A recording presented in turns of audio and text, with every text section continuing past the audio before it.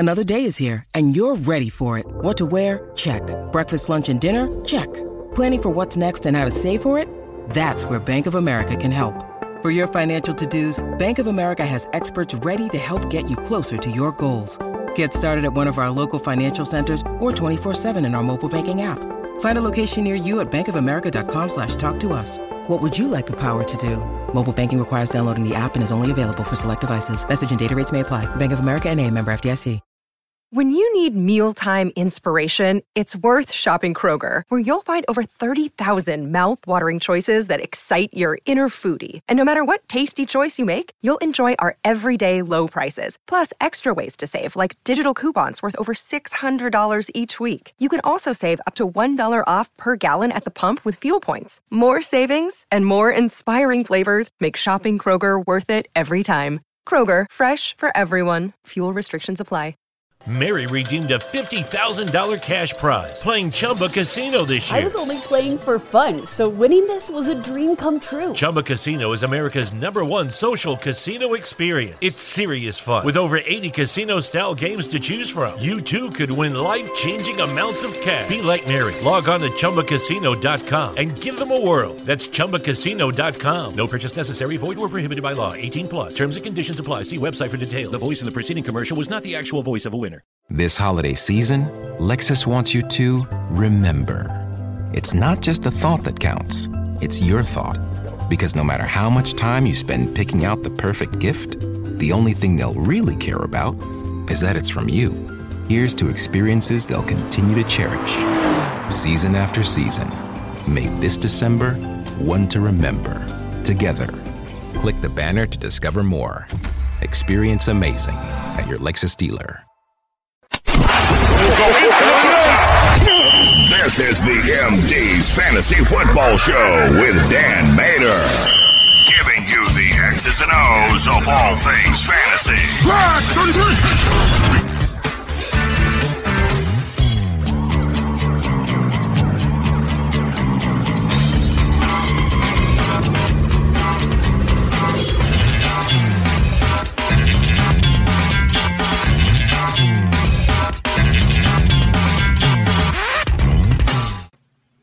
And hello, MD Nation. Welcome into the show.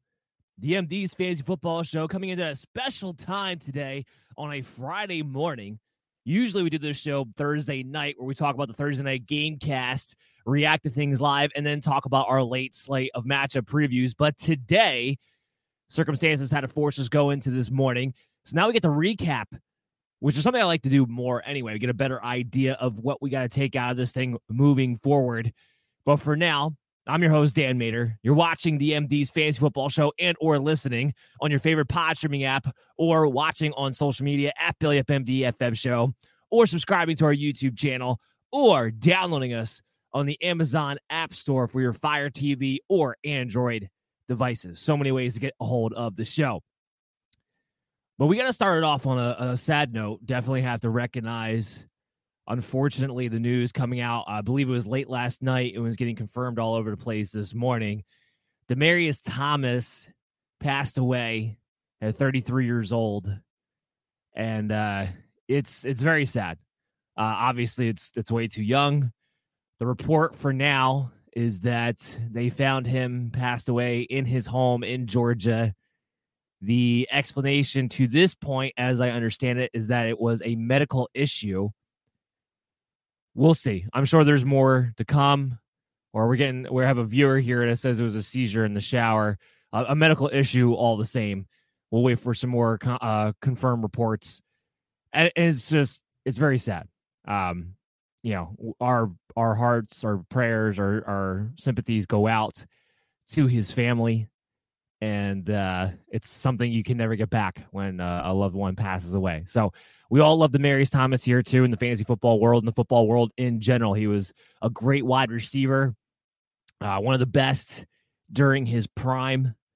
There's absolutely no doubt about that. Unfortunately, due to some off-the-field issues and injuries, he had his career cut short. But, we're very sad to hear about the news of Demaryius Thomas. This is a fantasy football show, though. So we want to try to give you guys some entertainment. We want to get you guys ready for your last regular season game of the fantasy football season. We're trying to make the playoffs. Last night is going to be a big indicator on some teams who are going to win because there's some big plays, some big fantasy implications from last night's game. So we are going to talk about that. And I want to move into that. But first, let's give you guys the updated breaking news on the injury reports from the games that we talked about on Wednesday night with Chris when we went over the early slate window of games. Make sure you go back and check out that episode on your favorite pod streaming app, or it can replay it on our YouTube channel. And you can make sure you go back and get all of our analysis for the early window of games for week 14. But let's get you guys update on those injuries before we dive into the Thursday night recap here. Breaking news. All right, so first up, let's talk about Elijah Mitchell. So he's in the concussion protocol, but that's not all he is dealing with. He is also dealing with an ailing knee injury, apparently. He has not practiced on Wednesday, did not practice yesterday on Thursday. So that right there is automatically not a good sign for a guy trying to get through concussion protocol. We've talked about this before. They usually need to get at least a limited session in by Thursday for them to have an actual good chance of playing. Jeff Wilson, however, was a full participant in practice yesterday after being limited on Wednesday. So as it stands right now, our assumption is Elijah Mitchell will most likely miss this game, and Jeff Wilson will get another crack at being the lead back, along with Michael Hasty probably working in as the main passing down back on Sunday's matchup against the Cincinnati Bengals, and a big one. So Jeff Wilson, I haven't updated my rankings on BaileyFantasySports.com just yet. I will either tonight into tomorrow. I usually update them, have the final updates done by Saturday night leading into Sunday morning. Jeff Wilson, I can tell you, though, off the top of my head, even though it's not done yet, will probably be somewhere in that low-end RB2, high-end RB3 range. Not the easiest matchup in the world against Cincinnati, but this year has taught you anything. You want the running backs who are in position to get all the work, and Jeff Wilson will be in that position. Now, he didn't look great against Jacksonville, and that was a much better matchup. I understand this. But you still want to get the main running back on the San Francisco 49ers in your lineup more times than not. And he'll, at least, if nothing else, be a safe floor play for you guys at your RB2 or at your flex spot. So keep your eyes on that. But as of right now, we're leaning towards Elijah Mitchell probably not being able to go. Deebo Samuel, he has not practiced up until this point. So my expectation is he's not going to want to playing too. Yes, there's still a practice report later on today. We'll keep you up to date on social media at BaileyFMDFF show if anything there changes. But as of right now, I would lean towards Deebo Samuel having to miss that second week in that 1 to 2 week timeline heading into this week. So one more game without Deebo. Hopefully you're in position to make the playoffs without him, because you should have him back, I would believe, by week 15. We talked about Jeff Wilson. Joe Mixon, he has not practiced Wednesday or Thursday with a non-COVID illness. They're not listing him with the neck issue. So I think we were more concerned about that than anything else leading into this week when he said he picked up the neck injury during the game. They've been listing him out with the illness, not with the neck issue. So I would say as long as Joe Mixon's feeling better by Sunday, he'll probably play. But this is something we got to watch because this year's been very weird. The flu has been, I don't know if it's been stronger than years past or what the case may be, or teams are just taking it extra precautions because of coronavirus, making sure nobody gets sick. But we've seen a slew of players actually miss games due to illness, I think more so than I can remember. So we got to keep our eyes on this. Hopefully Joe Mixon's able to do something today.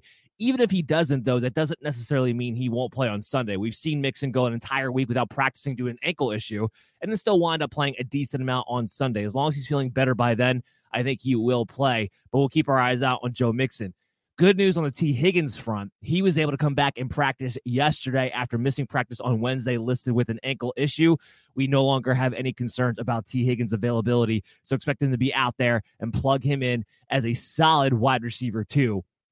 Darren Waller, he continues to miss practice. I would lean towards him missing another week. They still kind of talk about him being week to week as it is. Foster Moreau in his stead is a top 12 streaming tight end. We expect Darren Waller to miss. Here's an interesting one. Allen Robinson. He is actually practicing finally for the first time, and he even said yesterday he's going to play. Now, the reason why I'm so surprised about Allen Robinson potentially playing here is because, honestly, I didn't think he'd come back this year. It's been a crap show with the Chicago Bears, to say it, politically correct there. And he's been in such a bad situation, hasn't been producing. This whole team is just going to go up in flames at the end of the season. I wouldn't be surprised if the Bears completely switched everything they're doing organizational-wise.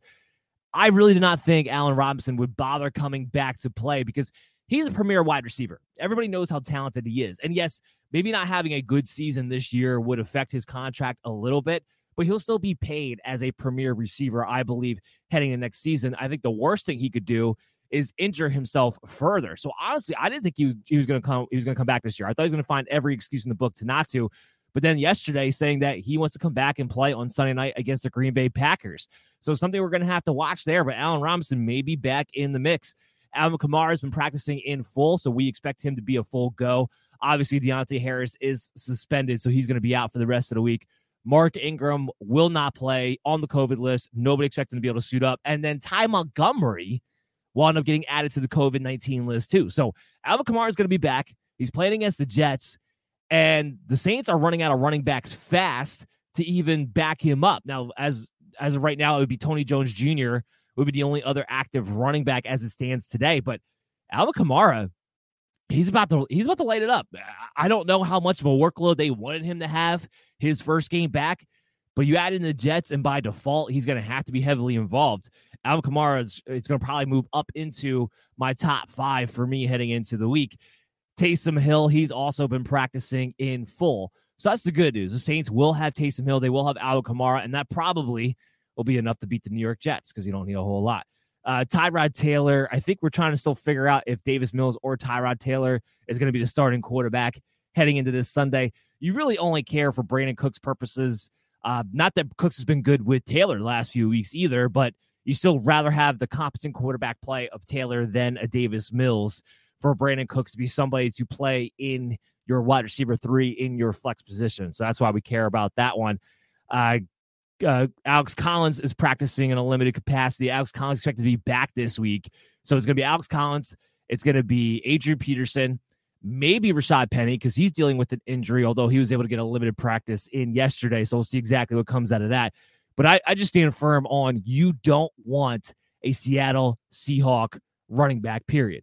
There's no reason to have one. They don't ever get more than 10 or 12 carries to begin with anyway. And now apparently you're going to have a 4 to 5 man carousel. Travis Homer did get downgraded, did not practice, but we all know DJ Dallas will just step into the Travis Homer role as more as the pass catching back anyway. This thing is a full blown out committee with an offense on a very slow pace. And we have no idea exactly how it's going to shake out. You don't want a Seattle Seahawk running back. Tony Pollard, it's going to be a game time decision on Sunday. He's dealing with a foot sprain. So on Wednesday night, I think we knew that he had an injury. It was undisclosed at that point. So now we know it's a foot sprain, and he's going to be a game time decision on Sunday. So he may wind up dropping out of my top 36 altogether, depending upon what information we get out of him today as far as what his level of participation in practice was going to be.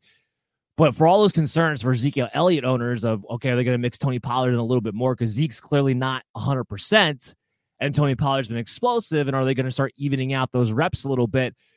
Probably not this week. So Ezekiel Elliott, he is a RB15 for me right now. He might move up. I don't know if I'll put him inside my top 12. He might be close to that territory, but this will solidify, if nothing else, his workload. As long as Zeke's getting the volume, he's always a must-play every single week for you. Tevin Coleman, he did not practice again, dealing with the concussion issue yesterday. So we think Tevin Coleman has a decent chance of he'll probably wind up missing. Ty Johnson would be the lead back in our estimation, along with Walter probably getting mixed in to some degree. And Elijah Moore did not practice, dealing with a quad issue. They're already down Corey Davis.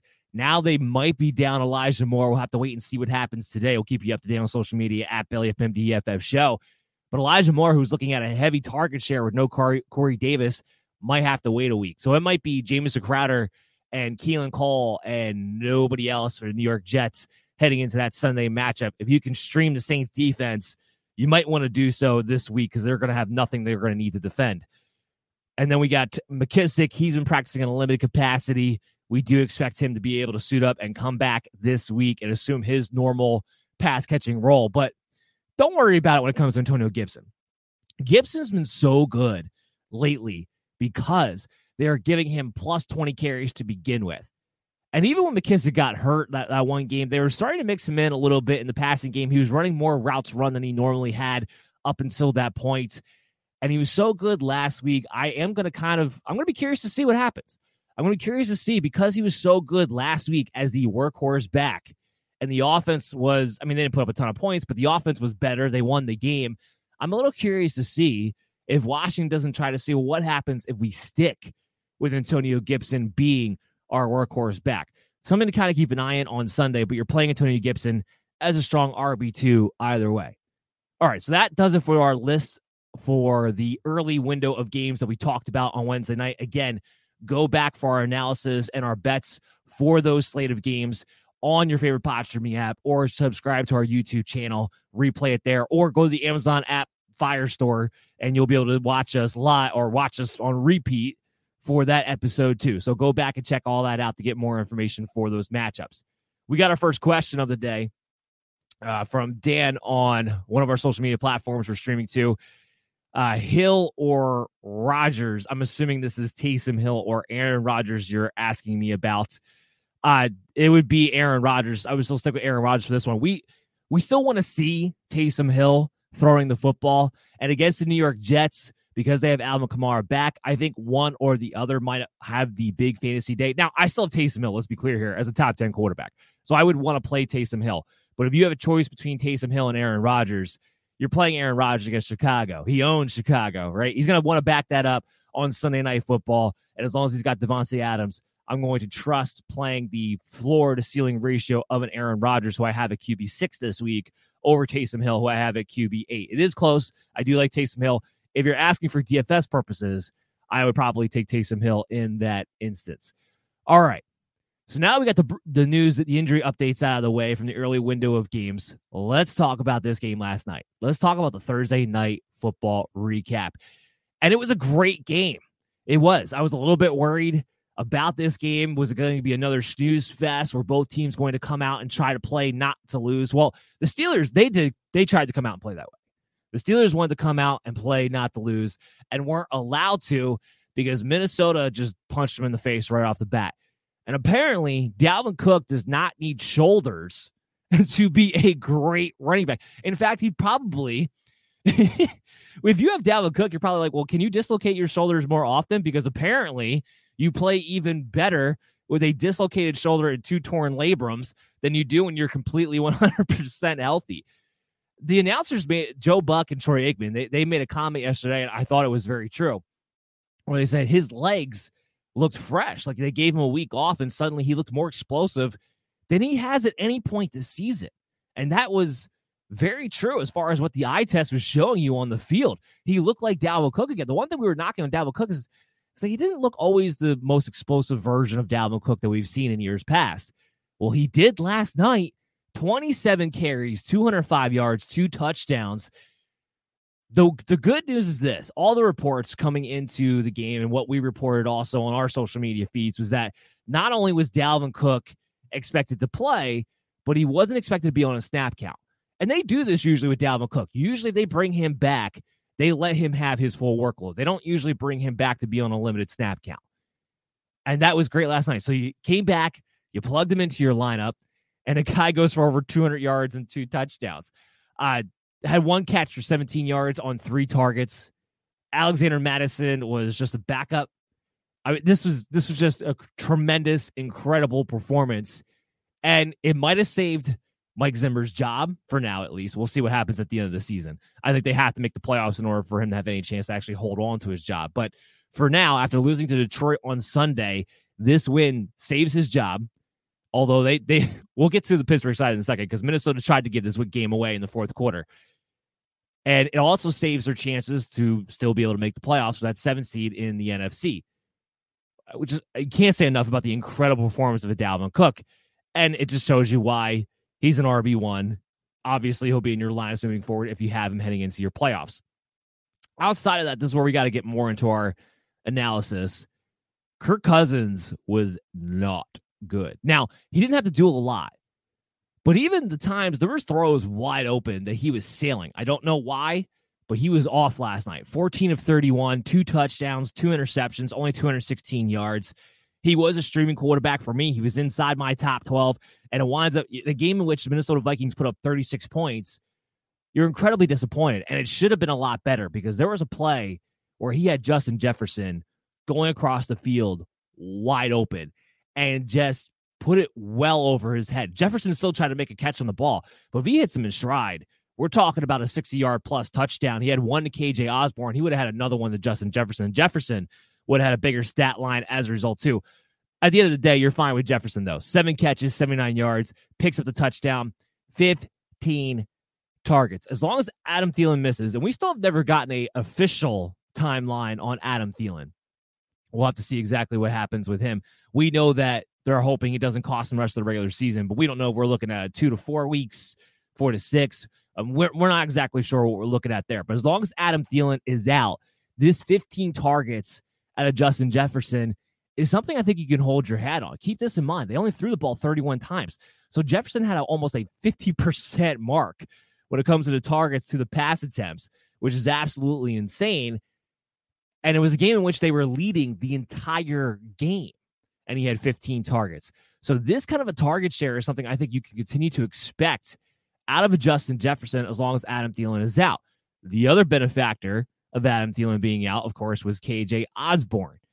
Now, there's a little bit of a seesaw here with KJ Osborne. On one hand, 3 catches, 83 yards, a touchdown, had a big 62-yarder. If you played him, I had him as wide receiver 3. If you played him, he came through for you with a really nice fantasy day. But you're saying to yourself, well, it was 3 catches. Most of the production came on 1 big catch. How sustainable is that really? Well, I would say it's pretty sustainable because he had 9 targets in this game. He played about the same amount of time as a Justin Jefferson. The third receiver was Westbrook. He didn't even have a catch in this game. So you're good with KJ Osborne. I believe you can continue to play KJ Osborne as a mid-level wide receiver 3 at least, who does have a target floor that you can sink your teeth into heading into your fantasy playoff matchups as long as Adam Thielen is out. I talked about this on Wednesday night with Chris. The big theme of the night was the word trust. Who can you trust? Because you're going into your fantasy football playoffs or you're trying to win this week. It's about what players you trust. It's not about necessarily getting every single one of your decisions in your lineups correct. It's more about trust. You don't want to play the players who are completely 50-50 Jekyll and Hyde, completely boomer bust level type of players.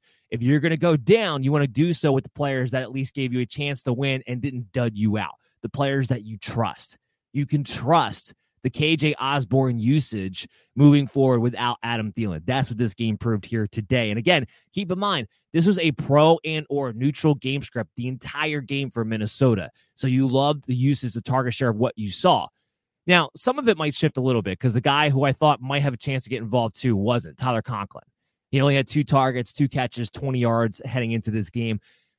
Even when Adam Thielen was playing, this is a guy who is usually hovering around that 6-7 target mark. So I do expect that to get back up a little bit. Maybe that takes away a little bit from Justin Jefferson, a little bit from KJ Osborne.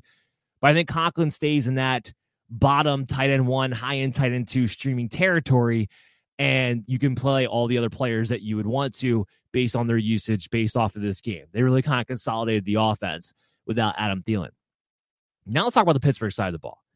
So Pittsburgh barely had the ball in the first half because Dalvin Cook was running all over him in this game. However, they really opened things up in the second half. They scored all 28 of their points in the second half, 21 of them coming in the fourth quarters. Like I said, Minnesota tried to give this game away at the very end. And it really, I think Mike Zimmer would have been fired this morning had they wound up actually blowing this game the way it was kind of trending towards there at the end there. Ben Roethlisberger, if you streamed him, I don't know why you would have. I didn't have him as a streaming territory quarterback, and I don't know why you have any confidence in him, even in a good match against Minnesota. But if you happen to stream him or in 2 quarterback leagues, you're definitely going to take the 300-yard, 3-touchdown performance that you got out of him.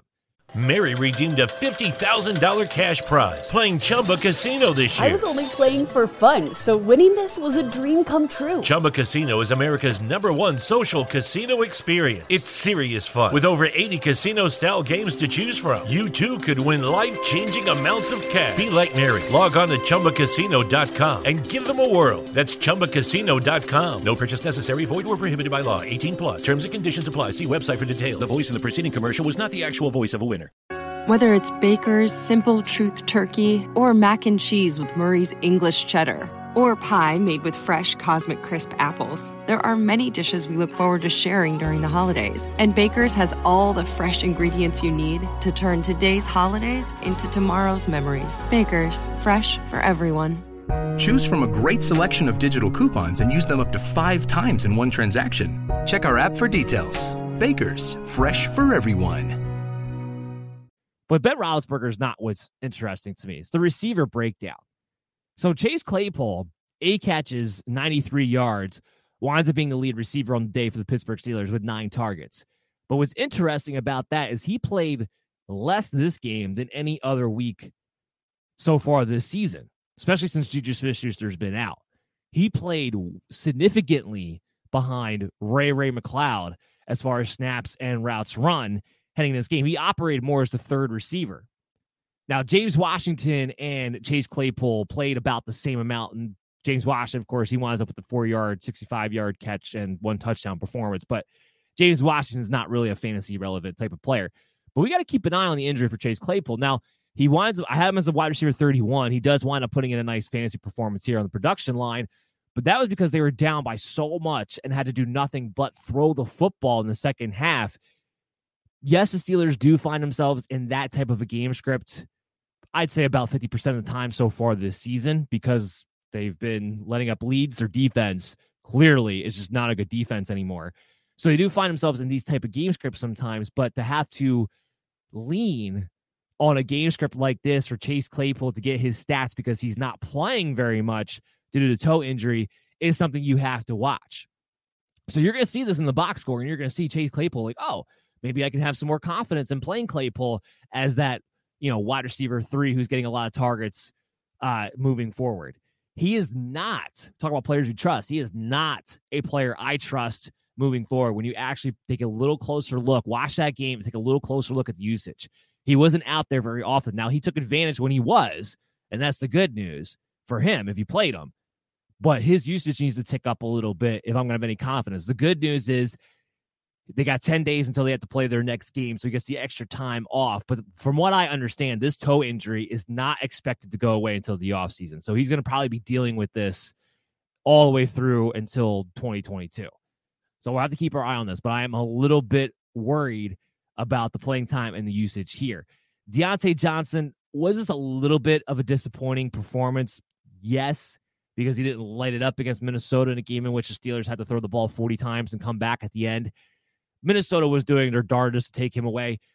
But if you tell me Deontay Johnson's floor is a 5-catch, 76-yard performance, wound up getting a 2-point conversion, so he got you the 2 points there on 10 targets, I'll take that as a floor for Deontay Johnson. You want to talk about receivers we trust. We love Deontay Johnson moving forward. Najee Harris, 2 touchdowns. It was the game of the running backs this week. 2 touchdowns. He had 3 catches for 10 yards on 3 targets and the score, and then he ran in a score and was efficient on the ground, too. 20 carries, 94 yards, 4.7 yards per carry. Does tack on the rushing touchdown.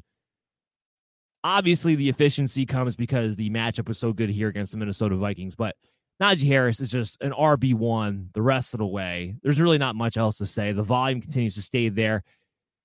Am I a little bit concerned if the Steelers find themselves out of the playoffs as the usage continue? No. The answer to that question is no. I get asked that question a lot. No.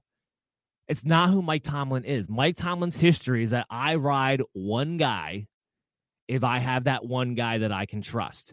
And the Steelers are not out of it yet, so you still have another week to not worry about it. But this is also a very prideful team, a very prideful head coach in Mike Tomlin, who's never had a losing record.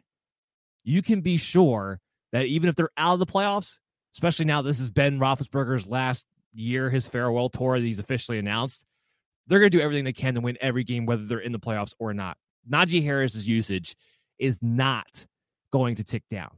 Even if you think it should for future purposes, and that part I'm not going to necessarily argue about what the logic is behind it. But I'm going to tell you, this is what the tea leaves are telling me. This is what the history has proven.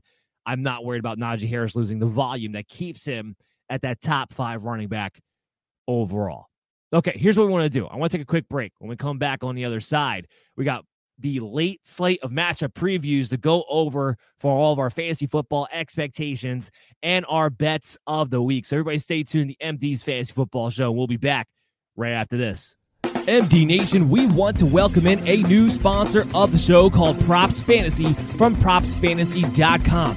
Props Fantasy is a website and app which allows users to import their season-long fantasy teams to challenge other season-long fantasy teams. Their crucial difference is that you can challenge other teams that you are not playing in your league that week, or aren't even in your league, or not even on the same platform. The idea behind Props Fantasy is to let casual season-long fantasy players use the teams they already have to engage in daily fantasy-type contests for winnings. Users can wager anything from $1 up to $1,000 on a head-to-head challenge. Props Fantasy even harmonizes the scoring. If you're in a PPR league and your opponent is not, Props Fantasy will default to a half-point PPR, or you can manually adjust it. They also handle things like standard lineup versus Superflex. Their developers are fantasy football diehards and have thought of everything, including IDP. So if you think your season-long team is not just the best in your league, but the best in all leagues, this is your chance to find out and win money when you sign up for the Props Fantasy app today at PropsFantasy.com. So join in on the fun. You're listening to the MD's Fantasy Football Show. And welcome back, MD Nation, to the show. You are listening and or watching the MD's Fantasy Football Show, streaming to you live on social media at BellyUpMDFF Show. If you get the chance, subscribe to our MD's Fantasy Football Show YouTube channel. Download us on your favorite pod streaming app and the MD's Fantasy Football Show app channel on Amazon Fire TV on any one of your Android or Amazon Fire devices.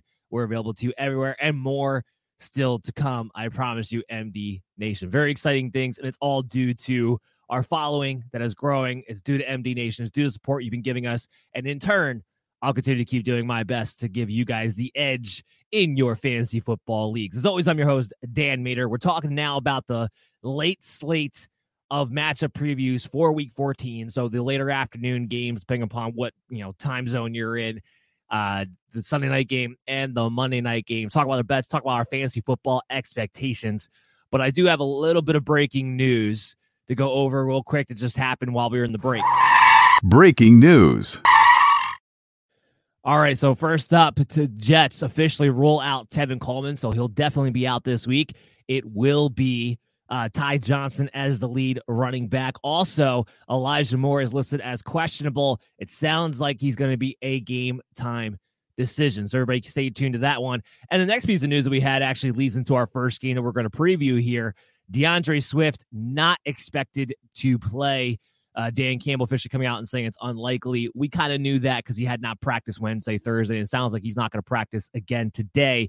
The hope is, at least from Dan Campbell's side, that he'll be back next week, Week 15. We'll have to see. I mean, he was hopeful he was going to come back this week and wasn't able to do so. But what I will say is this. The injury DeAndre Swift had, most experts believed it was going to be a 2-week injury. So there was never any, other than Dan Campbell, there was never any real expectation DeAndre Swift would be back Week 14. If you're asking yourself, well, Dan, will they actually bother to bring DeAndre Swift back with this team being, clearly out of it and him being his best, the best offensive weapon? They don't want to get him hurt for next season. My answer to that is that because Dan Campbell is an old school type of head coach and because he is desperately trying to win games, because he's desperately trying to turn around a culture, that is very obvious. I do believe that if DeAndre Swift is back and ready to go Week 15, he will be back out there and playing. I don't doubt that for an entire second. The Lions might be, only one win on the season, but they are trying to win games because Dan Campbell's trying to get this team turned around. So I don't worry about DeAndre Swift being shut down for the rest of the season or anything like that. Now, of course, instead, Jamaal Williams will once again step in as the lead ball carrier. But the problem is, we saw last week, Jamaal Williams apparently, I don't know what happened, why this is the case, why they're pigeonholing him, because he's been proven to be a decent pass catcher in the past, but that wasn't his role last week. They didn't allow him to be the third down back. He didn't allow him to be in 2-minute drill. So Jamaal Williams steps into a heavy workload as far as carries go, and we know the Lions will run the ball because that's what their offense is based off of.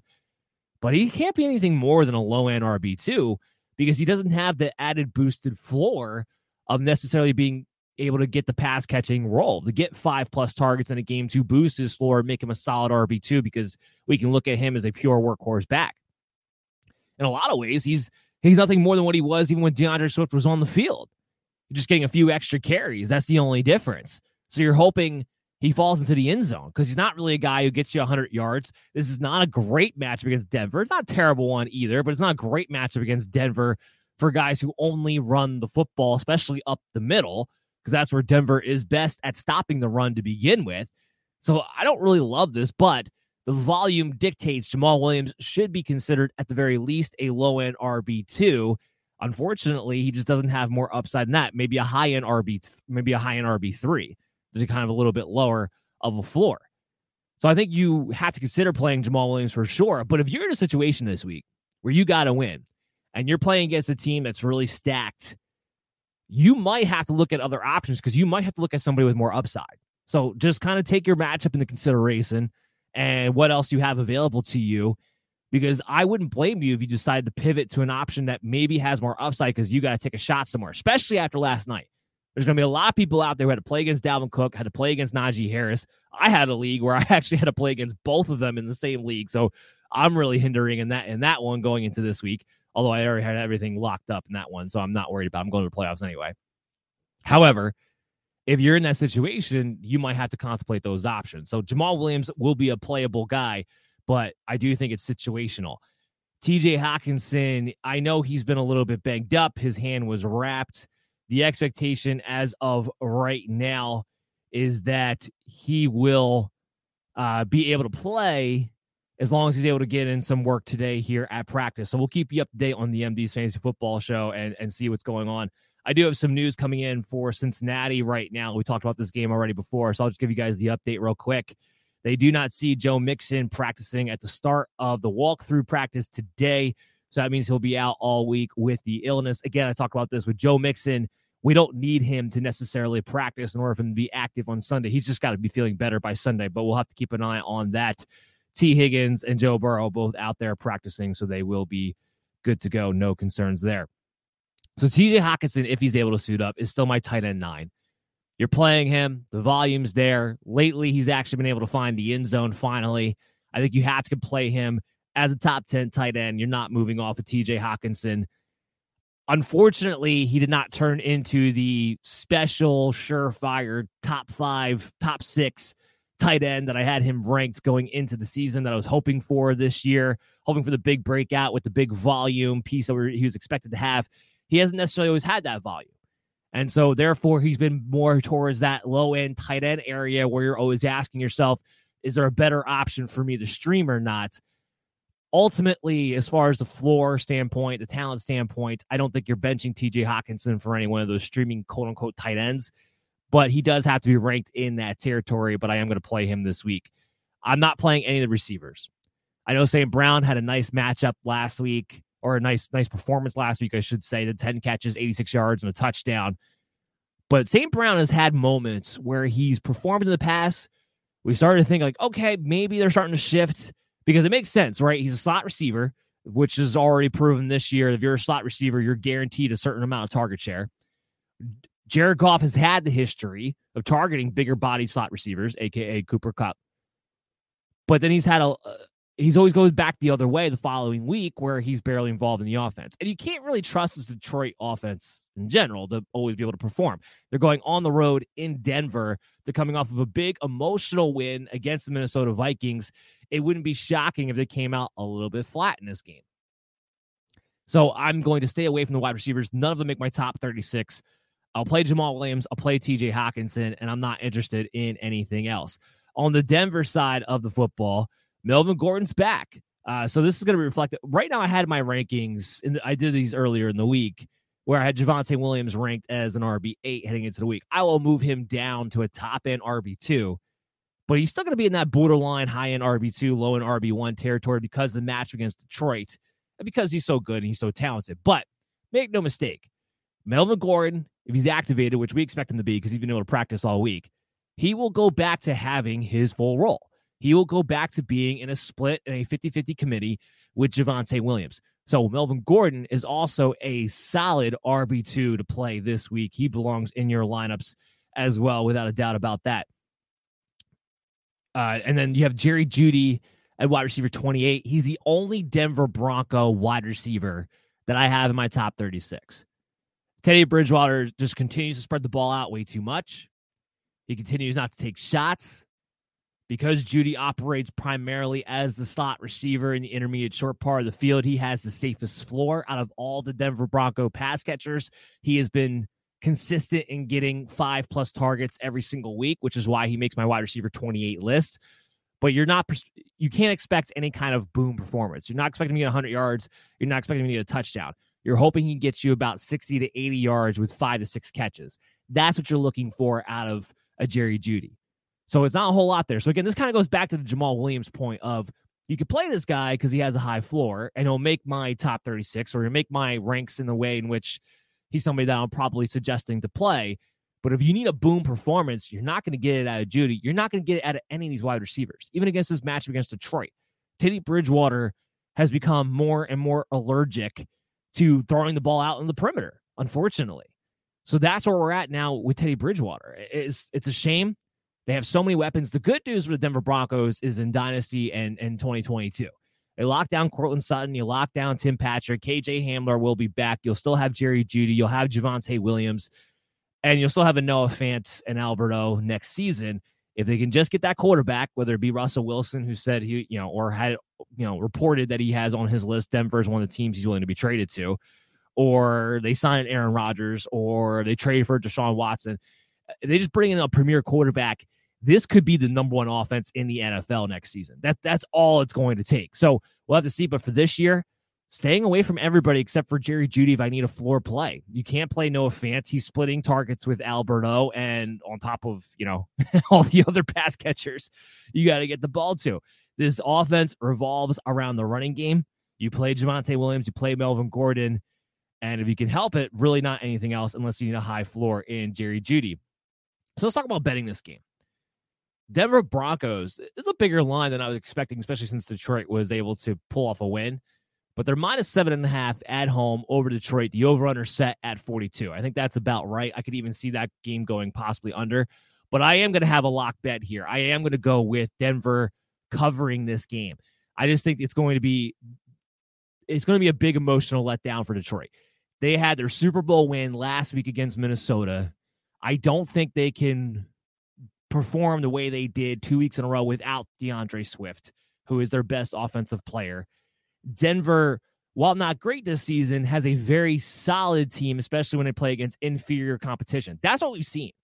Like, Denver's defense plays like Denver's defense when they play against an inferior offense, which I know that's not saying much as far as your actual full NFL outlook, but they have. Look at the first part of the season, first 3 weeks when they opened it up, and they were the hot fire of the league when they went 3-0, kind of similar to Carolina. Played 3 inferior teams back to back to back. They took care of business. So they beat the teams they're supposed to beat. They can't beat any of the teams that they're equal to or need to pull an upset over, but the teams they're supposed to beat, they do, and they usually cover. So I'll give me the Denver Broncos -7.5 in this matchup. All right, let's move into the Giants and the Los Angeles Chargers. This game going to be in Los Angeles. Oh, God, the Giants are so bad. So the Giants have turned into the Houston Texans to me in the sense of there's only one player I care about. So I care about Saquon Barkley. On the Texans, it'd be Brandon Cooks. On the Giants, it's Saquon Barkley. It hasn't been pretty, obviously, but the volume keeps Saquon as an RB2. I got him. I actually have him all the way up to RB12. So I have him as a low-end RB1 this week. The reason why he's so high is because the Chargers have not been very good against running backs. And there's nobody else to give the ball to right now for New York.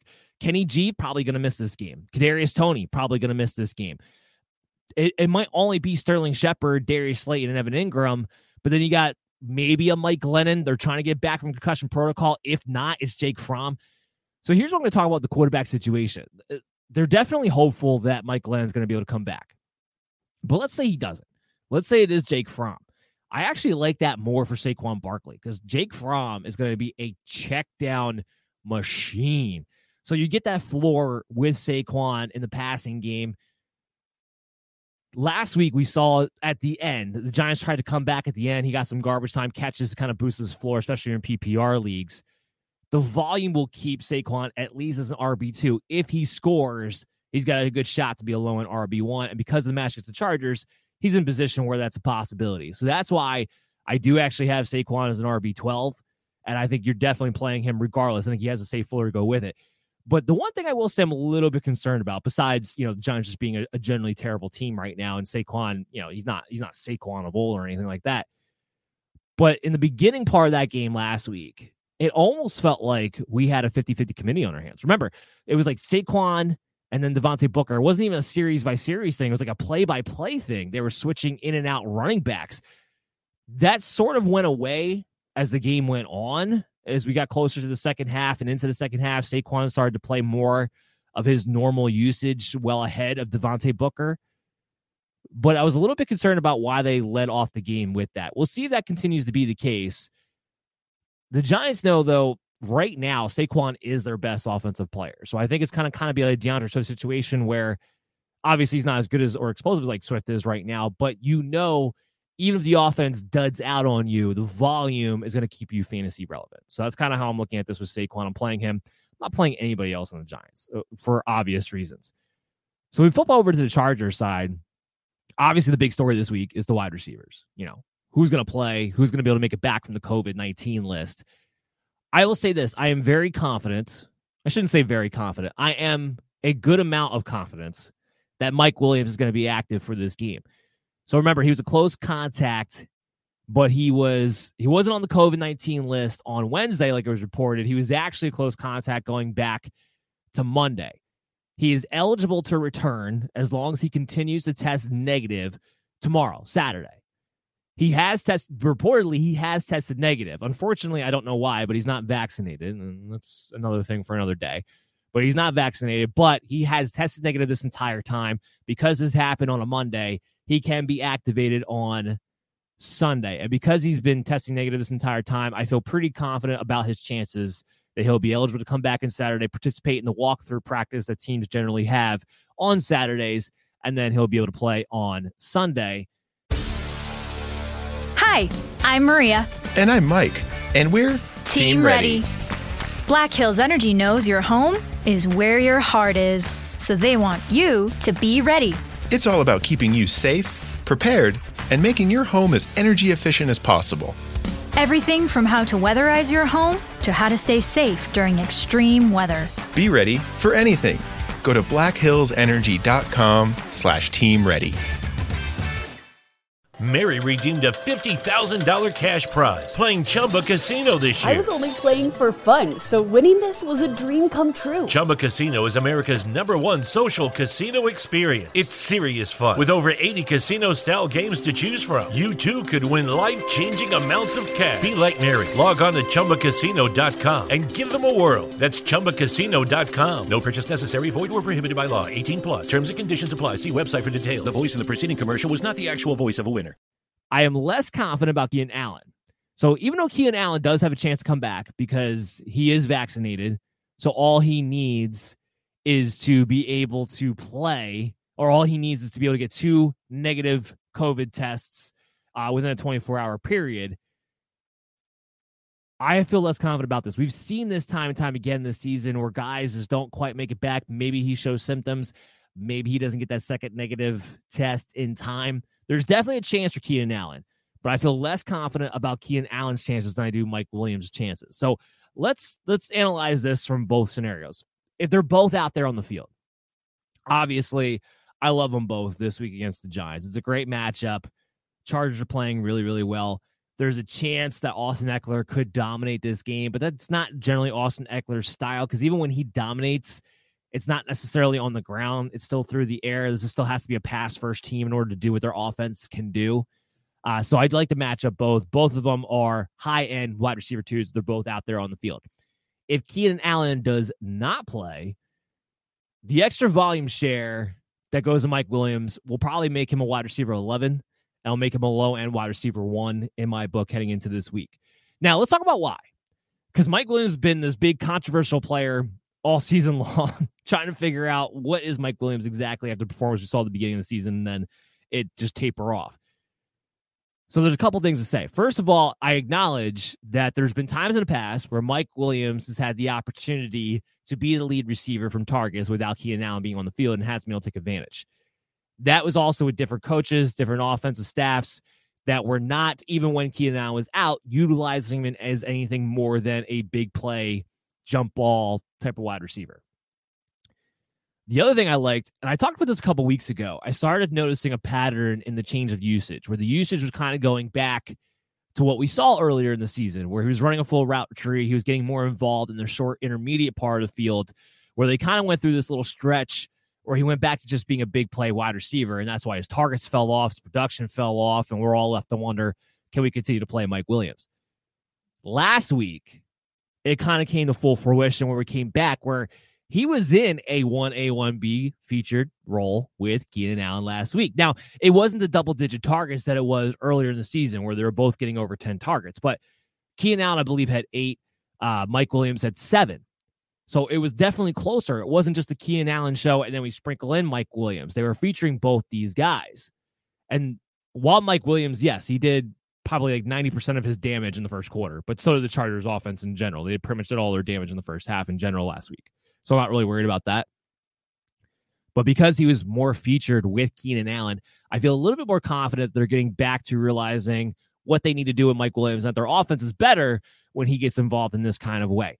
So if Keenan Allen's going to miss, I think he'll keep his role as a featured guy who gets featured in all levels of the field and doesn't just go back to being a big play threat wide receiver. So that's why I like Mike Williams a lot. That's why he will be a low-end wide receiver 1 if Keenan Allen does miss, but still be a mid-level to high-end wide receiver 2, even if they're both out there on the field.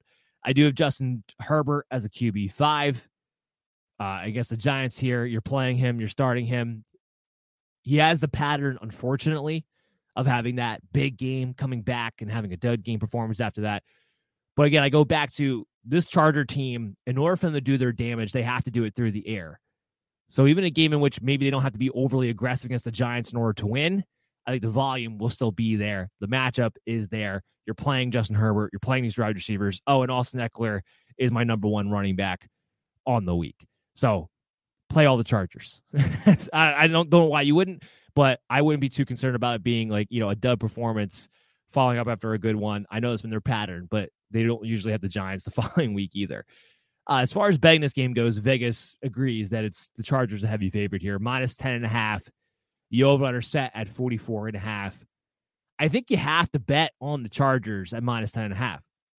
Whether it's Mike Glennon, whether it's Jake Fromm, the Giants don't score points. They don't. They don't have the capacity to be able to score points. So I do think the Chargers win this by a couple of scores. I don't see how the Giants can keep this game all that close. When you get to a double-digit point spread, you have to worry a little bit about the backdoor cover. But I don't see that happening, especially if Jake Fromm wants to be the starting quarterback. But even if it's Mike Glennon, I do think you're in a situation here where the Chargers will win at home by double-digit points. So give me the Chargers at 10.5 heading into this matchup. All right, what I want to do now is take another quick break. When we come back on the other side, we got more games to preview for the late slate window of Week 14. So everybody stay tuned to the MD's Fantasy Football Show. We'll be back with you guys right after this. It's the holiday season, and you don't know what to get as a gift or a stocking stuffer. Well, today's sponsor, Manscaped, has the tools to guarantee you win this year's stocking stuffer or white elephant competition. Manscaped is the leader in men's below-the-waist grooming, and they have served more than 4 million men worldwide. If my math is correct, that's almost 8 million balls. So get 20% off and free shipping at manscaped.com with the promo code BELLYUPFANTASY. Manscaped's best-selling product is the Performance Package 4.0, which is at the top of every man's wish list this year. Inside, you'll find their Lawnmower Body Trimmer, the best trimmer on the market for your balls, your butt, and your body, and the Weed Whacker Ear and Nose Hair Trimmer. Let's not forget the famous liquid formulations, the Crop Preserver Ball Deodorant and Crop Reviver Ball Toner to maximize your ball hygiene routine. Get the Performance Package now to receive their 2 free gifts, the Manscaped Boxers and the Shed Travel Bag. The dads can't stop talking about this, the teens secretly buy this, and the women will love you for it. Get 20% off and free shipping at manscaped.com with the promo code BELLYUPFANTASY. Be the ballsiest gift giver this year with Manscaped. You're listening to the MD's Fantasy Football Show.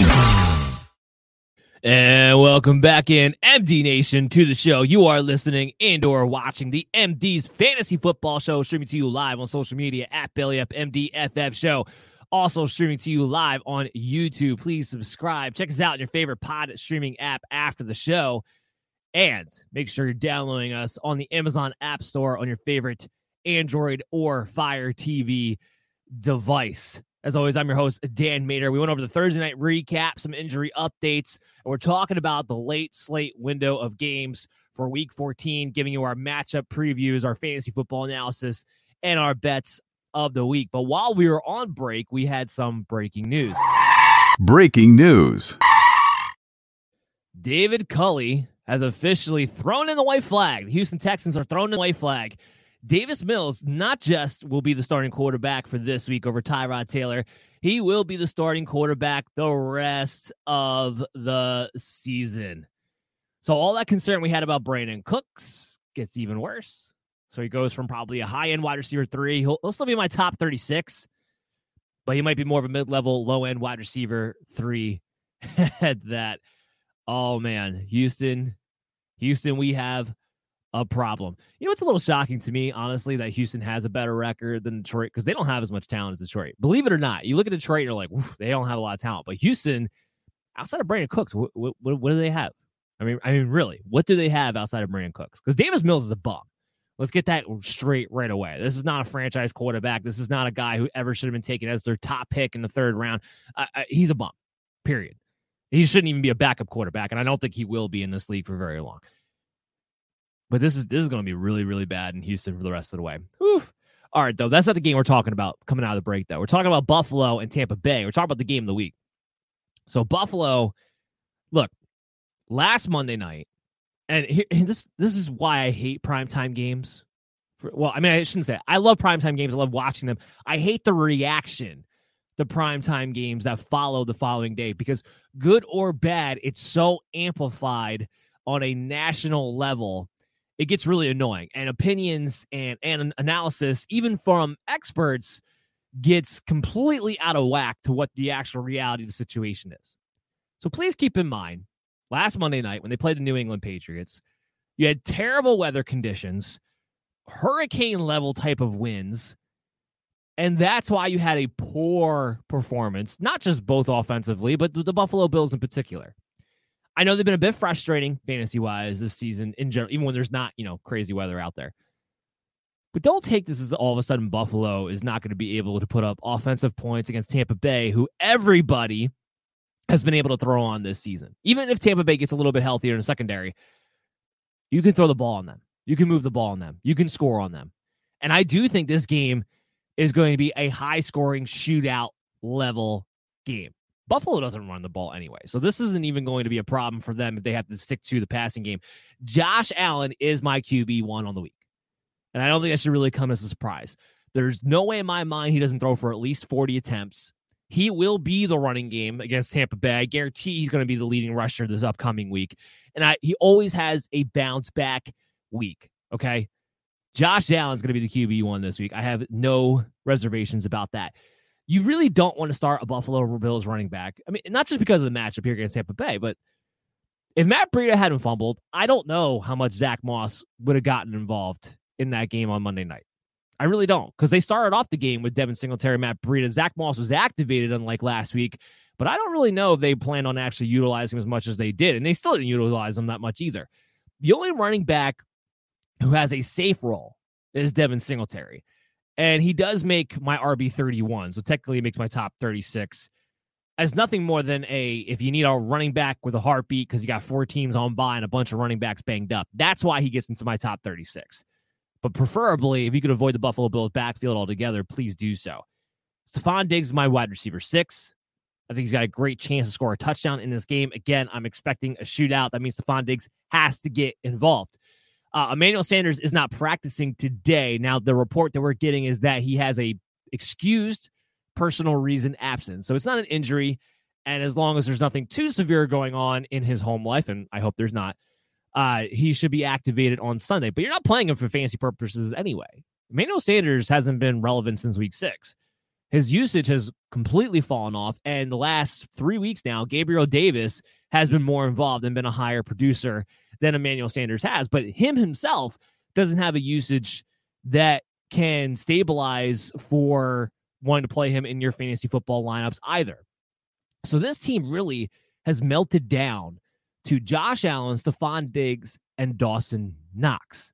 I don't want Cole Beasley. He's been a little bit banged up, and his role's kind of gone away, since Dawson Knox has been back. It's the Stephon Diggs and the Dawson Knox show. Now, Dawson Knox is my tight end for this week. He's the top 5 guy against Tampa Bay. They've let up a bunch of touchdowns to the tight ends so far this season. Their top 10 matchup for tight ends to begin with.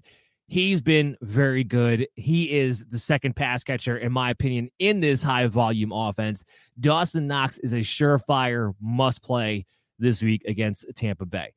Now let's flip over to the Tampa Bay side of the ball.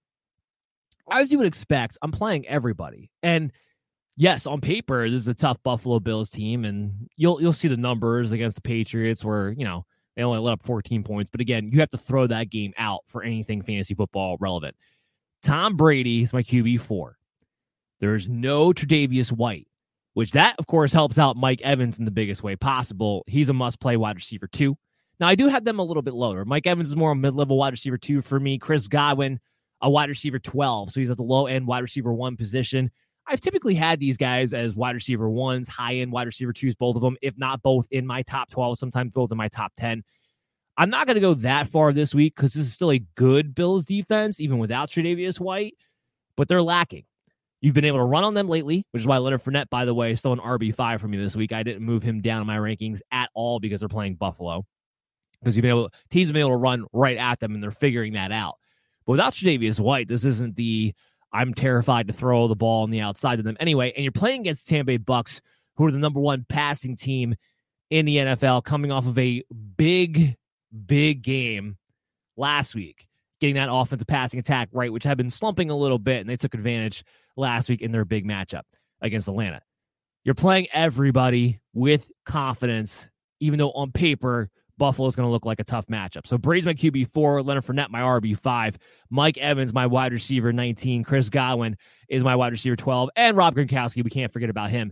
He's my tight end 5. Without Antonio Brown, Rob Gronkowski has a very safe floor as far as his usage goes. He's the number 1 touchdown producer in the passing game on that team.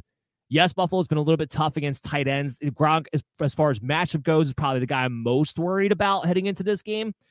But him and Brady are just on a whole other level right now, especially when it comes to the red zone. So for me, it's kind of easy peasy. You're playing all Tampa Bay Buccaneer players involved. Let's talk about betting this game. It is close. I think it will be a tight game. The spread here is at -3 for Tampa Bay at home. This game could go either way. These are 2 very good, talented teams. Buffalo coming off a tough loss. I think they'll give them a little more extra angst heading into this matchup. I'm not going to bet on the spread in this game or who's going to win and or lose. I think they both have an equal chance of that happening. But the over-under is at 52.5. I do think both of these teams, between the 2 of them, this game will get to 60. Whether it's both scoring 30-27. I had the final score actually at 34-27 heading into this week, so I have it at, 61 points. I think this will get to 60. So I'm actually going to take the over in this game at 52.5 for Tampa Bay and Buffalo, and that'll be my bet for them. Let's move into Chicago. Let's move into Green Bay. Let's move into the Sunday night game. So Aaron Rodgers, he's going to win again. He's going to continue to prove that he owns Chicago. There's no doubt about that. We're not concerned about that in any kind of capacity. But how is it going to work out fantasy-wise? I mean, Rodgers lit him up the last time. I do have him as my QB7 this week. You're definitely, obviously, playing him. He's been dealing with that toe issue coming out of the bye week. He's still not practicing. And as we've seen, that doesn't matter. In fact, I'll say this. In a weird way, the toe issue makes Rodgers a better fantasy quarterback. I don't know if it makes him a better quarterback overall, but it makes him a better fantasy quarterback. The reason why is that he has no interest in holding on to that ball longer than he has to, because he doesn't want to accidentally get stepped on. He doesn't want to get hit, obviously. So they're snapping the ball. He's taking his 3-step drop, and he's getting the ball out of his hands. He's taking what the defense is giving him right off the bat. We saw the performance right before the bye week when he lit it up and went for almost 400 yards and had 3 touchdowns. Aaron Rodgers is at his best when he's not trying to do too much, when he's not trying to make that big play. He's at his best when it's 1, 2, 3, get the ball out. And that's when Davante Adams goes off. That's when this entire Green Bay offense works great. Adams is my wide receiver 3 this week. You have confidence in Rodgers, you have confidence in Adams. So let's talk about the running back position. Aaron Jones, I'm probably lower on Aaron Jones than anybody this week. Apparently, the expert consensus still has him as a top 12 running back. I don't see how you can put him that high. Or at least, if you are going to have him that high, I don't see how A.J. Dillon is not a high-end RB2. They have to be close together. I think we finally reached the point in the season where this is a 55-45 committee between an Aaron Rodgers and an A.J. Dillon. Not quite 50-50, but look at the last month. Now, I know Aaron Jones was a little bit banged up, and we'll see if he's closer to being back to 100% health and what that means for his usage heading into this game. But I got him as a RB19. I got A.J. Dillon as an RB26. Mostly, not because of the matchup, mostly because I have them eating into each other. I think if Aaron Jones is going to get a little bit more of the work in the carry department, just a little bit more, but A.J. Dillon's going to be heavily involved. Again, I got him at 55-45 split.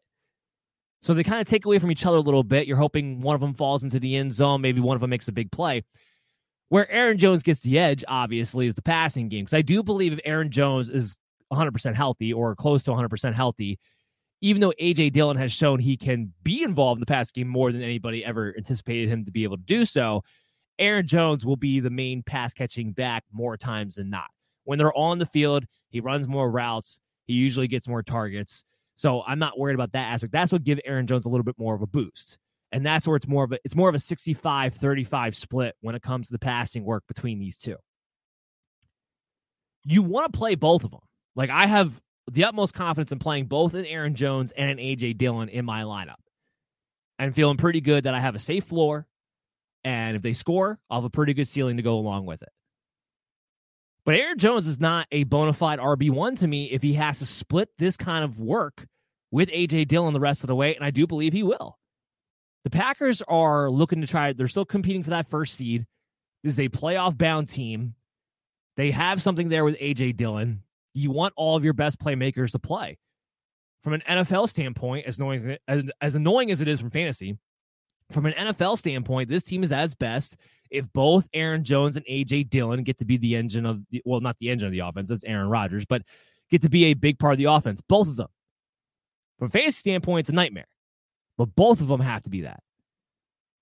So I'm playing both. I have confidence in both, but I don't have either one of them as RB1 heading into this matchup. In particular, Aaron Jones. Because they're going to eat into each other, it does lower the floor just a bit for an Aaron Jones, making him more of an RB2 than an RB1. But I'm playing both of them at the end of the day. Randall Cobb, he's expected to be out the rest of the year, obviously, with the injury that he's had. Davante Adams was listed with a hamstring injury on Wednesday, but he's been practicing, so we were not really too concerned about that. I don't have Allen Lazard, and I don't have Marquez Valdes-Scantling inside my top 36. Their usage is too sporadic, both of them. Of the two, if I'm going to play one, it would probably be MVS because he has the higher ceiling. He has the big play capability.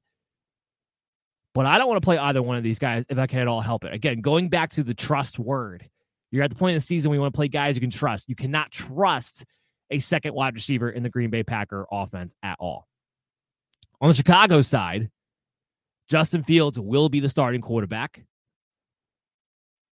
And now we know that Allen Robinson has a chance to play. So that really kind of, screwed things up in my rankings a little bit.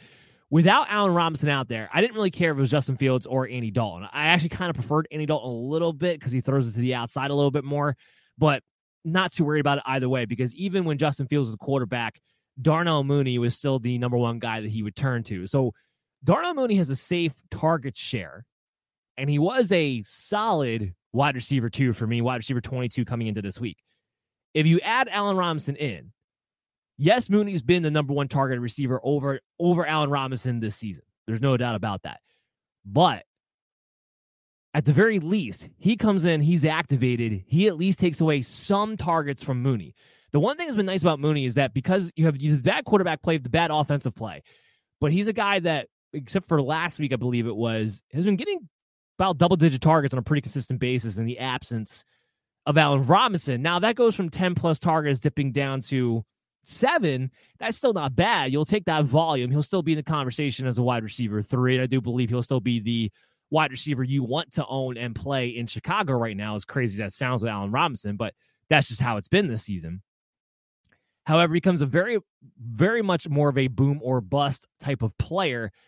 So if you have somebody with a higher floor, perhaps you may want to look elsewhere. So Mooney is probably going to come down a couple of spots if Allen Robinson is in fact going to be active on Sunday. If not, I'm playing him as a bona fide wide receiver 2. Hi, I'm Maria. And I'm Mike. And we're Team Ready. Black Hills Energy knows your home is where your heart is, so they want you to be ready. It's all about keeping you safe, prepared, and making your home as energy efficient as possible. Everything from how to weatherize your home to how to stay safe during extreme weather. Be ready for anything. Go to blackhillsenergy.com/team ready. Mary redeemed a $50,000 cash prize playing Chumba Casino this year. I was only playing for fun, so winning this was a dream come true. Chumba Casino is America's #1 social casino experience. It's serious fun. With over 80 casino-style games to choose from, you too could win life-changing amounts of cash. Be like Mary. Log on to ChumbaCasino.com and give them a whirl. That's ChumbaCasino.com. No purchase necessary. Void or prohibited by law. 18+. Terms and conditions apply. See website for details. The voice in the preceding commercial was not the actual voice of a winner. David Montgomery, he came back to practice on Thursday. People were a little bit scared on Wednesday when he didn't come in. He was back to practice on Thursday. He's expected to practice today. He'll be good to go. He's my RB13. You like the match against the Green Bay Packers. Obviously, you're playing him. He's a high-end RB2 with a low-end RB1 upside. There's really not much to say about that. Cole Kmet is a deep sleeper for me.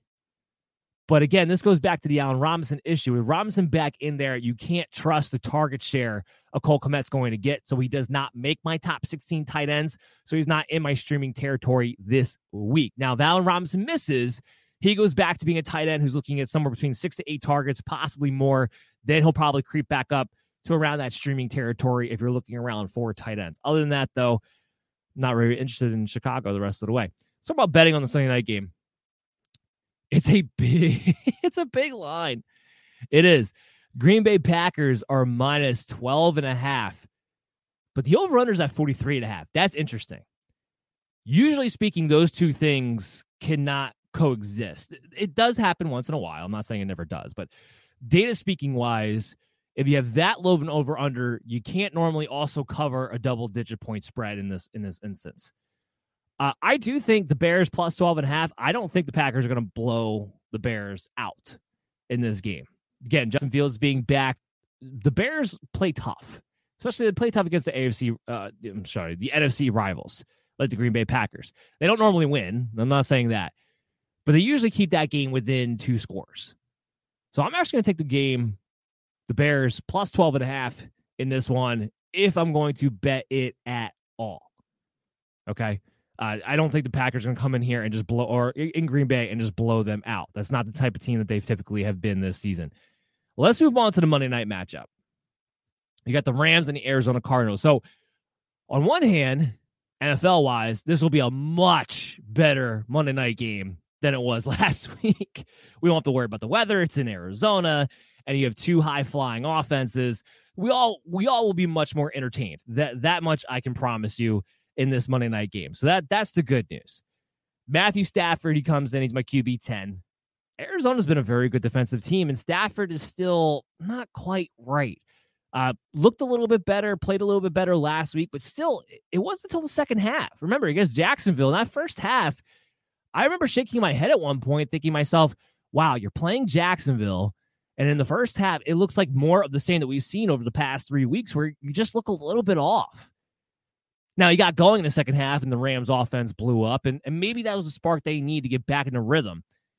But Arizona's been pretty good defensively, and they put a lot of pressure on the quarterback, which this offensive line of the Rams is not very good. And what we've seen so far this season, if you can put ample amount of pressure on Matt Stafford, being that he's a little bit banged up, he turns into more of a 55 completion percentage quarterback rather than the 65 to 70 that he typically is. That's a huge difference.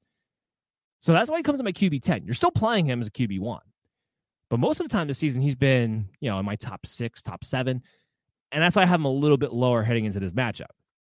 But you're still going to play him at the end of the day. Darrell Henderson, he comes in my RB 18. He was practicing yesterday. Remember, yesterday, Thursday, because the Monday night game was the first day of practice for these two teams. He was out there already in a limited capacity. So it does look like Darrell Henderson is not just going to be active this week, but he's also going to play this week. So if you got burned by it last week, I hope you did it. But if you did, don't worry, this week, I don't expect you to get burned again. If you have Darrell Henderson, put him in your lineups as an RB2. Remember, the Arizona Cardinals are actually a bottom 15 rush defense since J.J. Watt has gone out. They've taken a big hit in the rushing department. On paper, you're going to look at them, you're going to see they're still top 10 against the run. That's actually not been the case since J.J. Watt has disappeared. So you're not worried about this matchup. You take Darrell Henderson as a mid-level RB2. Cooper Kupp's my wide receiver 1. I know he got listed yesterday with a toe issue. Sean McVay said he wasn't concerned.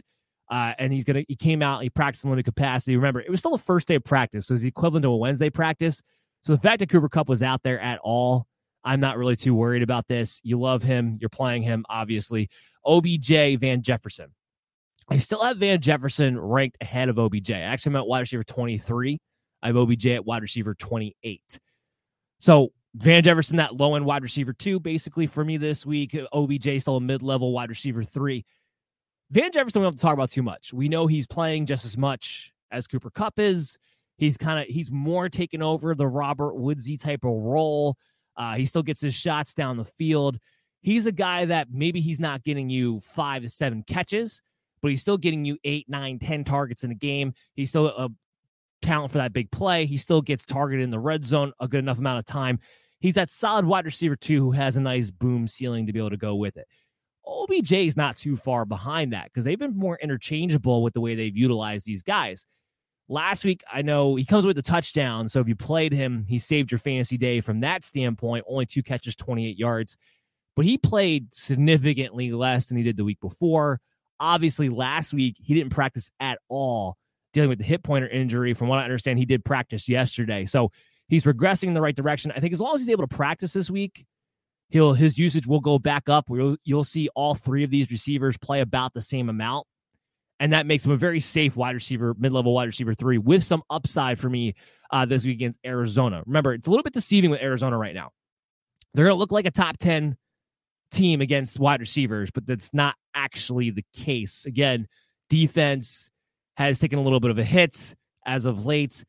If the Rams are able to amply protect Matthew Stafford, I think you want to play all the Rams wide receivers if you have the opportunity to do so. They all have high potential ceilings. And I think OBJ is as good of a wide receiver 3 as you're going to get right now anywhere else. So I do play him as a wide receiver 28. Again, safe guy. Tyler Higbee, he comes at my tight end 16. So he's that last guy, my cutoff for streaming tight ends. And this just goes back to his usage. He's out there all the time. He's running all the routes. He does have the potential to get a touchdown. You like his fantasy production more if, let's say, an OBJ is limited, for instance. If he's not, though, there is a very low floor, obviously, with Higbee, and he hasn't been the touchdown producer you really need him to be to take the chance necessarily if you have other options to be able to turn to. On the Arizona side, I mean, Kyler Murray, I don't think you can say enough about him from a fantasy standpoint from last week, right? He threw the ball 15 times, and yet because he had 2 rushing touchdowns and still had 2 passing touchdowns, he was a tremendous fantasy football quarterback.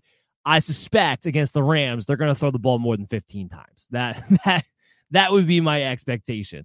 So Kyler Murray comes in. He's my QB2 on the week. Obviously, you're playing him. You have high expectations for him. DeAndre Hopkins, it was his first game back. They didn't fully utilize him. And again, they threw the ball 15 times. I can't emphasize that enough because I've been hearing all week long how people are just panicking on DeAndre Hopkins based off of his usage from last week or his overall production from last week. So he had 2 targets in that game. They threw the ball 15 times. Nobody had more than 3 targets in that game, and a slew of wide receivers had 2 targets because Kyler Murray actually wound up spreading the ball around. You're still playing DeAndre Hopkins. I have him as a wide receiver 20. Is he a wide receiver 2 rather than a wide receiver 1? Yes. But we knew that before he even got injured. Because Arizona has added all these extra weapons, there's just more guys to give the ball to, and Murray is spreading the ball out more. He doesn't just have eyes for DeAndre Hopkins like he did last season. He's got other weapons he can go to with, but DeAndre Hopkins is still the lead guy. He's been a touchdown performer this season. That's what's kept him mostly fantasy relevant. And against the Rams, even if Ramsey does decide to shadow him, and that's not necessarily given because Ramsey hasn't necessarily shadowed everybody this season, but even if they do decide to shadow Hopkins, he's still the number 1 red zone target on this team. So you're playing him with confidence as a wide receiver 2. Maybe he's not the wide receiver 1 you draft him to be, but he is a wide receiver 2, and he still belongs in your lineup. And Zach Ertz is my tight end 8. So again, this kind of goes back to last week. People were trying to cool off of Zach Ertz. I don't know why. He's been one of the more consistent targets of Arizona since he's been traded to the team. I think he's ahead of A.J. Green as far as actual target share goes. He's ahead of Christian Kirk. He has probably the safest floor of all the pass catchers. You're playing him as a top 10 tight end. End of story. Especially when you compare him and tight ends and the usage he's been getting. There's really no reason why you shouldn't be playing Zach Ertz in your lineups. Tight end 8, love him. So I go through all that pretty quickly because I want to get to the real question mark of the Arizona Cardinals, which is the running backs. So we still got to see if Chase Edmonds is going to be active. There was an interesting little report coming out that earlier in the week, Coach Kingsbury said he expects Chase Edmonds and the other players coming off of the injury reserve this week to be ready, or this was last week, to be ready to go by the Rams game Monday night. But this week, there was reports saying that he expects them all to be back by Detroit, which that's referring to the Week 15 matchup. So now all of a sudden, we're not 100% sure that we're definitely going to get Chase Edmonds back this week. There's still a chance he's going to. He was activated or designated to return, I should say, and he was practicing yesterday. So there's still a chance he will be activated for the Monday night game, but it's not the sure thing that I was anticipating it would be heading into the week. Because the one thing with Chase Edmonds' injury, right, when he had that ankle injury, it was really expected to be more of a 2 to 3 week thing. And because they put him on the IR when they did, he wound up being off for 4 weeks because they had the bye week in there too. And you got to miss 3 games when you go on the IR, not 3 weeks. So he's had ample time where we can expect that Chase Edmonds should be at least probably 100%. So I thought there was no way he was going to miss this game, especially in a big matchup against the Rams. Again, he still may not, but it's not as much of a given after hearing the comments out of Kingsbury a couple of days ago. But he is out there practicing. I do have him ranked as if he will be activated in this game. So let's get into that part. First was the dude James Conner, who's been a low-end RB1 so far this season when Chase Edmonds has been out of the lineup. Well, it bumps him down to RB20. Obviously, you're playing him because you want touchdowns. And I do think that Chase Edmonds' first game back, even if he is close to 100%, I do think James Conner will still be the lead carrier. Now, I do have it as more of a 55, 45, 60, 40 split as far as the carries go. Chase Edmonds will still get involved. They like being able to use him as a change of pace back. And, before he went out with the injury, he was actually getting more carries than James Conner was. I don't know that winds up being the case his first game back. So I do have Conner slated to get a few more carries than a Chase Edmonds this week if they're both activated. Plus, he has the higher touchdown upside, obviously. So that's why he makes my RB20 list. So I think you're playing Conner no matter what. Chase Edmonds, I have as an RB32. I do expect him to come back right away and be the lead pass catching back. James Conner's been able to do it. There's no question about that. He was able to do it in Pittsburgh. But he's still he's not explosive like a Chase Edmonds is. He doesn't make guys miss like a Chase Edmonds does. His efficiency is not quite there. This offense wants to be more explosive. They can be. They're more explosive when they have a Chase Edmonds on the field. So Edmonds comes back. I do believe that he will be leading the way as far as receiving goes, but maybe not the carries. So that's why he's more of an RB3 for me this week. I like him more in full point PPR leagues than I do in half point PPR leagues, which for this show's purposes, I rank based on a half point PPR to try to, make sure we're encompassing as many people as possible to give you an idea on where these guys' values are, even if you're in a full point or a standard league necessarily. That's kind of what half point PPR does, why we do it that way. So Chase Edmonds is somebody I think you can play as a flex play. But if you need a ceiling, that's not the direction I'm going to go with Chase Edmonds. Chase Edmonds is more of a, if you need a floor, a guy that'll be involved, especially in the passing game, on a high up-tempo offense, in a game in which that potentially could be a shootout, because this could be a shootout type of matchup. That's why I would be looking at a Chase Edmonds in that instance. So something to kind of keep in mind there. Outside of that, that's pretty much it for the Arizona Cardinals. So let's talk about betting this game. Betting Monday night, which is going to be an interesting proposition. So the Cardinals are -2.5 favorites. It is in Arizona. They did win the first game, I believe. So if the Rams win this, they'll split. The over-under is at 51.5. I'm more interested in the over at 51.5. This is another game that I have statted out going to 60. A lot of points, I believe, are going to be scored, especially since these two defenses have kind of been trending in the wrong direction and the offenses are trending up. So I think we're going to see a big shootout game on Monday Night Football. So I have interest in betting the over 51.5. I don't have much interest in picking a winner -2.5. Basically, I pick them at that point. This game could go either way as far as that is concerned. That does it for our matchup preview analysis heading into Sunday.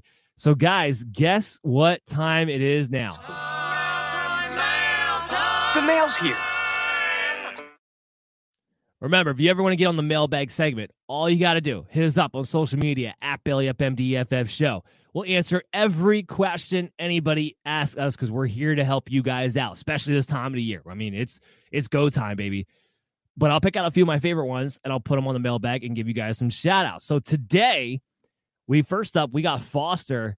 He's asking me Javonte Williams or Saquon Barkley. So this is a legitimate question, I actually believe, for a lot of people out there, because you could have drafted both of these guys, and the way they're trending, yeah, it's a tough one to make. I know I said I probably will bring Javonte Williams down a little bit in my rankings after we had the confirmation of Melvin Gordon definitively playing, which basically at this point we do. I'm going to have them ranked close together, but Javonte Williams has the bigger floor. So I am going to go Javonte Williams in this instance. I do think it'll be close because Saquon Barkley is going to have more volume because Melvin Gordon will come in. They will go back to a 50-50 split. I mean, it's not going to be Javonte Williams' backfield as much as we want it to be. But against Detroit, it stands to reason that both Javonte Williams and Melvin Gordon have a higher floor-to-ceiling ratio than a Saquon Barkley does, because of how bad the Giants' offense has been in general. So I would lean towards Javonte Williams there over Saquon Barkley if you have to play one or the other. Preferably you play both of these guys, I would think. I don't see why you wouldn't have a better option in your flex position. Williams, let's say, is your RB2. I don't really see why Barkley wouldn't at least make your flex in that situation. But if you have to choose one or the other, it would be Javonte for me. Kai, he asks A.J. Dillon or Tony Pollard. So this is a really interesting question when I picked it out, and it was earlier in the week. I usually try to get these questions in for the outline earlier and get prepared for the shows.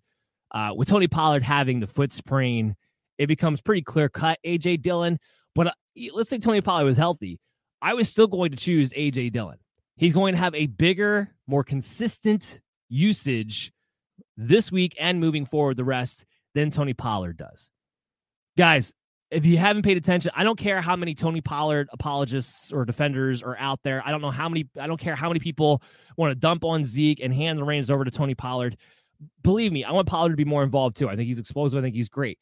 The Cowboys have shown us that as long as Ezekiel Elliott has a pulse, he's going to be more involved and more utilized than a Tony Pollard is. So unless Pollard hits the big play, he's very suspect when it comes to fantasy football. A.J. Dillon, however, on the other hand, has now played himself into maybe a 60-40, 55-45 split the rest of the way with Aaron Jones overall in usage. He's always going to be a high-end RB3 the rest of the season. You're playing A.J. Dillon over a Tony Pollard, even if these guys were both healthy, not just this week, but the rest of the way. Franco, he asked me, Joe Burrow, Derek Carr, or Cam Newton this week. I got Cam ranked the highest out of all three of these guys. He's my QB 12. A lot of people are scared off after the 5 completion, 21 attempt performance, which I get.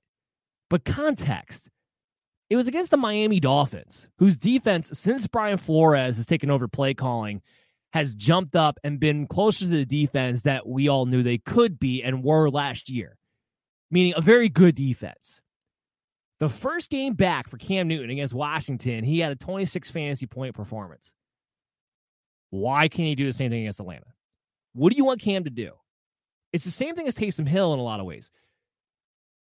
You get his fantasy points on the ground. What he gives you through the air is just bonus. And you're in a matchup where those opportunities in the air are going to be there because he can check the ball down, he can play it safe, and he can just let DJ Moore and or Robbie Anderson run after catch and rack up the production that way.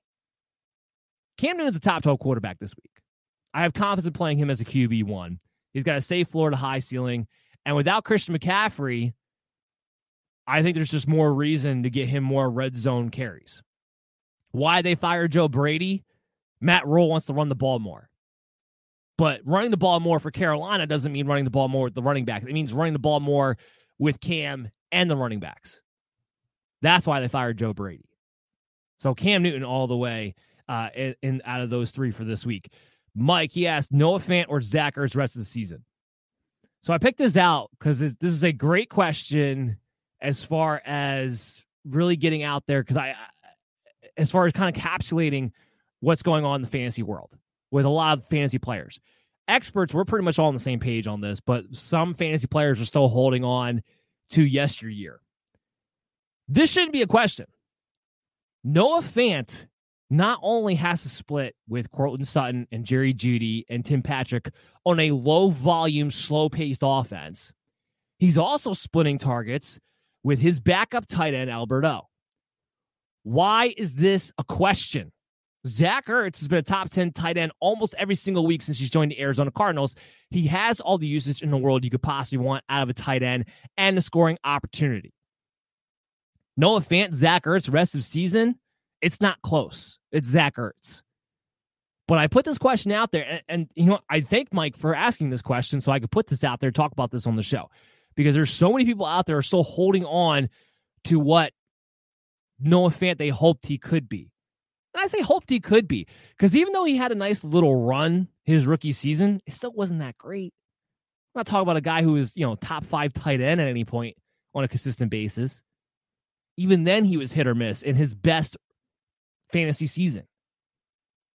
Noah Fant is not tight end relevant. Not only is this question not close, but Noah Fant shouldn't even be on your teams. I'm pretty sure I've hit this before, but I'm going to hit this again just to illustrate the point. Prepare to be flushed.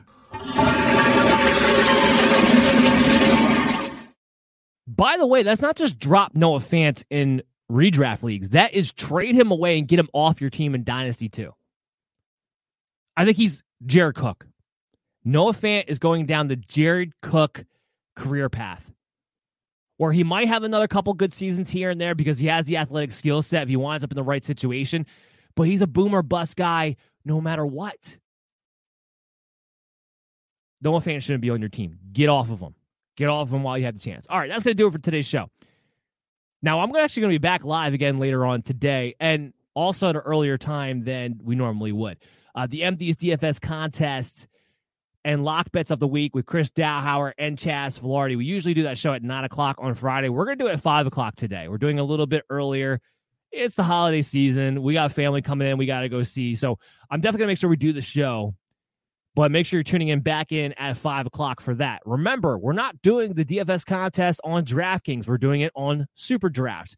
The link is going to be up in the description, in the comments, on social media when we go live in YouTube. And I'm also going to explain a little bit more about Super Draft, who is our new partner with the MD's Fantasy Football Show for the foreseeable future. So we're going to talk about them and what they have to offer and why it might be more fun for the common fantasy football fan of MD Nation to want to play Super Draft over a FanDuel, over a DraftKings, which is backed by Caesars Entertainment Sportsbook. So there's a sportsbook involved in well. So we'll talk about more of that in detail later on in that show today. So make sure you tune back for that. Download us on your favorite pod streaming app, which will be available after the show.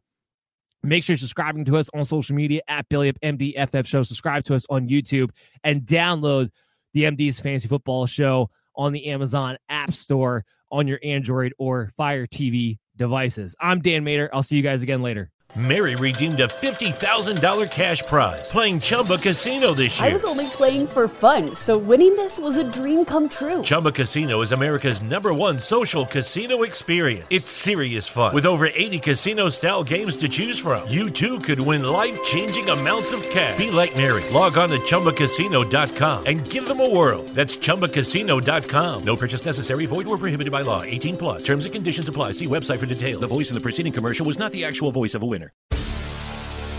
Hi, I'm Maria. And I'm Mike. And we're Team Ready. Black Hills Energy knows your home is where your heart is, so they want you to be ready. It's all about keeping you safe, prepared, and making your home as energy efficient as possible. Everything from how to weatherize your home to how to stay safe during extreme weather. Be ready for anything. Go to blackhillsenergy.com/teamready.